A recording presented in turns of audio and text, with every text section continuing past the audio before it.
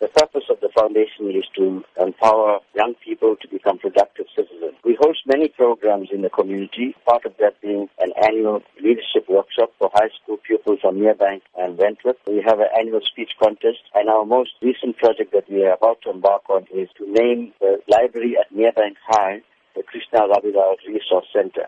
We also have a full-time staff member and an office. So in order to sustain our programs and the office, we're having this fundraising dinner and dance this Friday at the Enchanted Gardens at 6:30 p.m. What can be expected at the event? We're very excited about this fundraising project because the guest speaker that we have is Deputy Finance Minister, SABC Jonas. He is a man of integrity. He has shown that he is not corrupt. He's shown that he cannot be bought.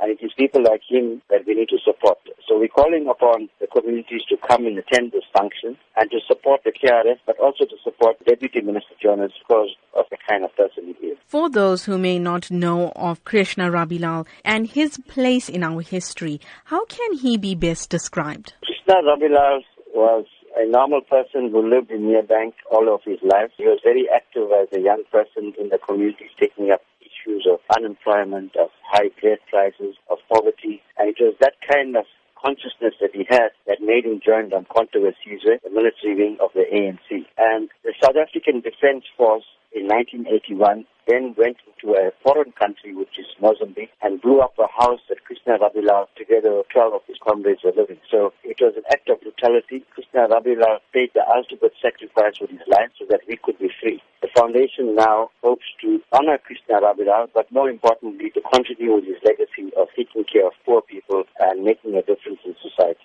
Going forward, what are the foundation's plans? We want to have regular monthly meetings with young people from the community of South Durban. We want to start off sports and cultural activities for them so that they become active and join an organization like the KRF. Krishna Rabilal, he attended Merebank High School. He was an excellent pupil. He had an A for maths, a higher grade. But because he failed Afrikaans, he couldn't get entrance into university. So we want to, through this library and the resource center, pass on the legacy of Krishna Rabilal. Future generations of young people must know who he was.